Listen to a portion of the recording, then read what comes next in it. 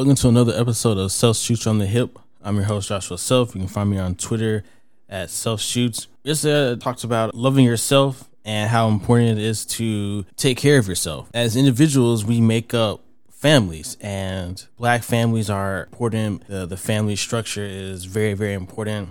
Families are the building blocks of communities. It's what kind of creates the culture. Families going into communities and communities meshing together across the entire world, really creating the thing that we call Black culture. It starts really with families. Having a name is such a big deal. When we speak of, last names, I know many times I've gone somewhere and someone recognized me as a Self boy, and I didn't really know them, but they knew my father, they knew my uncle, they knew my grandparents or something. I'm automatically associated with the actions of my father or my mother or my grandparents or whoever. Even if I haven't necessarily done anything myself, I'm associated with things that they've done. By the same token, if my folks were up to some bullshit, then people would assume that I was going to be doing the same thing. So a name carries a lot of weight, and it's important to, try not to tarnish names and whatnot,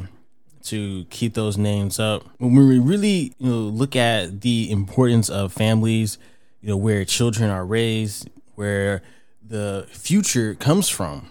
Parents, have children, and those children go off and do their own thing, maybe have children, maybe not. When we're trying to improve our communities, we're trying to improve our people, it starts with improving our families. And unfortunately, in the Black community, we are often stereotyped as having, a disproportionate number of deadbeat dads. And the fucked up part about it is there are a lot of them. It's not to say that other groups don't have deadbeat dads, but I'm just talking to ours. I'm just talking to us right now. I don't care about white folks having deadbeat dads, so I'm just talking to us. Like we have to hold our men accountable. We have to really discuss the issues with our young men as they go out into the world and they try to, find a woman, have sex with that woman or whatever. It's really important. Responsibility, discipline. These are things that people are not going to pick up on their own. Like, they need to be taught this, and they need, a type of structure in order for them to learn these types of things. If they're not going to learn this kind of stuff out on the street, so to speak. But when we look at, this situation from a historical perspective, it really does go back to this era of slavery where slaves were forced to breed with each other. And then after breeding, families were purposefully broken up. So you often have a woman, with child or after recently giving birth, and the father is shipped away to a different plantation, sent to a different slave owner, very purposefully breaking up families. And then the same idea continued, later on after slavery ended, during Jim Crow and that era, unfortunately, because Black men were quite often incarcerated for really doing nothing. And by continuing to target the Black man, the family was broken up. And not having the Black man in the family, there are negative repercussions that we're still dealing with today. By removing the man from the family, just economically speaking, especially, decades and decades ago, you're not likely to make a lot of money, which keeps, more families in poverty and whatnot. Just statistically speaking, men make more than women on average. And so if that's the case, not having a man in the house makes a huge deal. It makes a huge impact, on your economics. There were often government assisted living areas where, women could stay, but the whole thing was that they couldn't have a man living with them. And if you think about what that's saying, is basically it's okay if you have a kid by this guy, but as long as he doesn't live with you, you can live in this government housing, whatever. And that kind of thing is just geared to keep Black men out of the home. And that's the unfortunate part. And then we see it in media, we hear it on music and whatnot, this narrative that keeps being spun that Black men are not in homes. And there are unfortunately too many people living up to this expectation that it's okay that as long as I pay child support or maybe I come visit once a month or whatever. That's good enough to raise these children. And I don't want to say this as a knock against Black women who are raising kids on their own. Like, I don't want to feel that, somehow they're incapable of raising children. That's not at all what I'm trying to get at.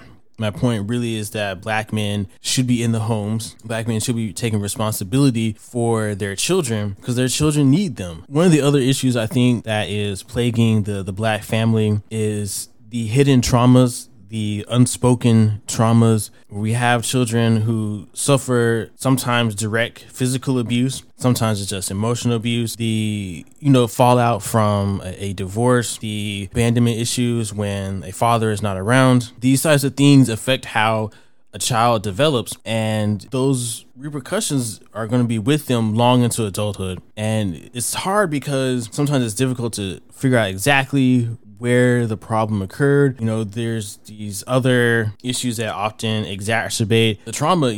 People's response to trauma is often as bad, sometimes worse than the original trauma. When we look at people turning to food as a response to trauma, Black people already have obesity in our community. People turning to reckless sex as a response to trauma that can very easily lead into, having a child, and the cycle continues. And I think it's something that we really need to be trying to address with our families is these traumas. Like, there are people that are in our family that are terrible monsters. There are people in our family who are abusers, who are rapists, and we need to confront them. We can't let them have a past. We can't sweep this kind of thing under the rug because it's too embarrassing or it's too hurtful to talk about it.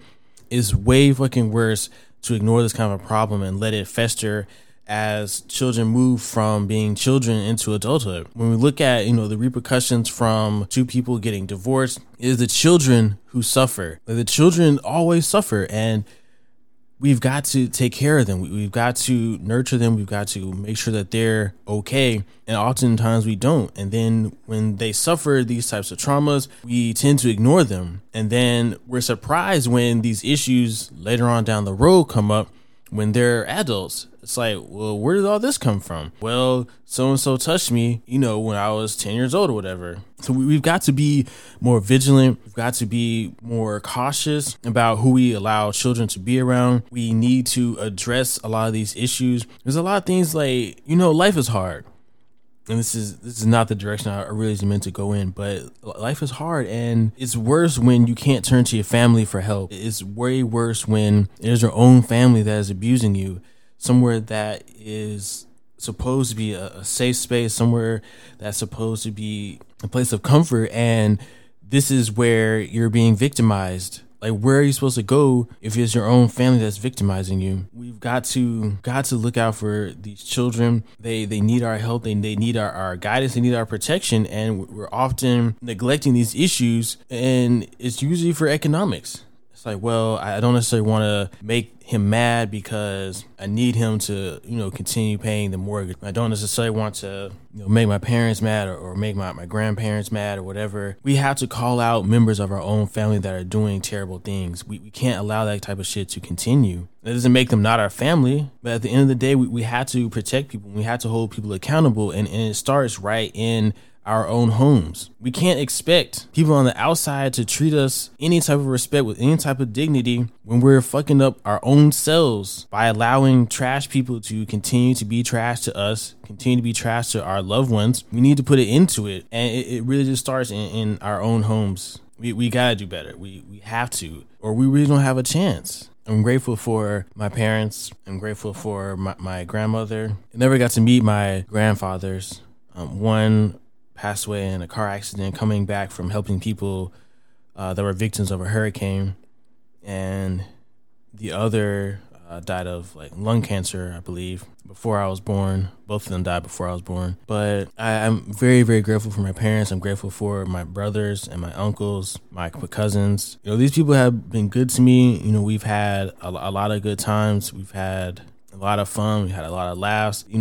Words of wisdom have been shared, and it's crazy how much I didn't understand how privileged I was, how privileged I am to have a family that loves me, that treats me right, that wants to see me succeed, and to have a family that really fucks with you the long way, to have a family that is setting an example for you to follow, a family that I wouldn't feel uncomfortable leaving a small child with them. I'm not embarrassed of them or anything. Like, these folks are fucking fantastic, and not everybody has that. And I really didn't understand that, until way into my adulthood, that a lot of people don't have a family that they can really lean on, don't have a family that really wants to support them, wants to see them shine. I had no idea until, I got older that everybody doesn't have it like this. And so I am truly grateful for the family that I have, and I hope that I can continue to uphold the legacy, uphold my name self, that I can live up to the standards that these guys have put forth. I mean, these guys have kind of set the bar pretty high, starting their own businesses that have become very, very successful, entering different areas of, professionalism. So it's truly an honor to be in this type of company. And, I'm really looking forward to, COVID being over and we can meet again in person. It's unfortunate that my Uncle Ray, when he passed, he was kind of the front runner, the one that was pushing for our family reunions. And once he left, they kind of went by the wayside. Everyone's been busy with their own occupations, having children. Some are becoming grandparents, some becoming great grandparents. So people have been have had their plates full. So I understand, but there are cousins I haven't seen in years. There are cousins I've never seen my entire life. And I'm really hoping to get our people together once, COVID clears up and it's safe to do so. But I love my folks, and it's really an honor just to be part of this legacy, until I see you guys again. I love y'all. The next time we see each other, maybe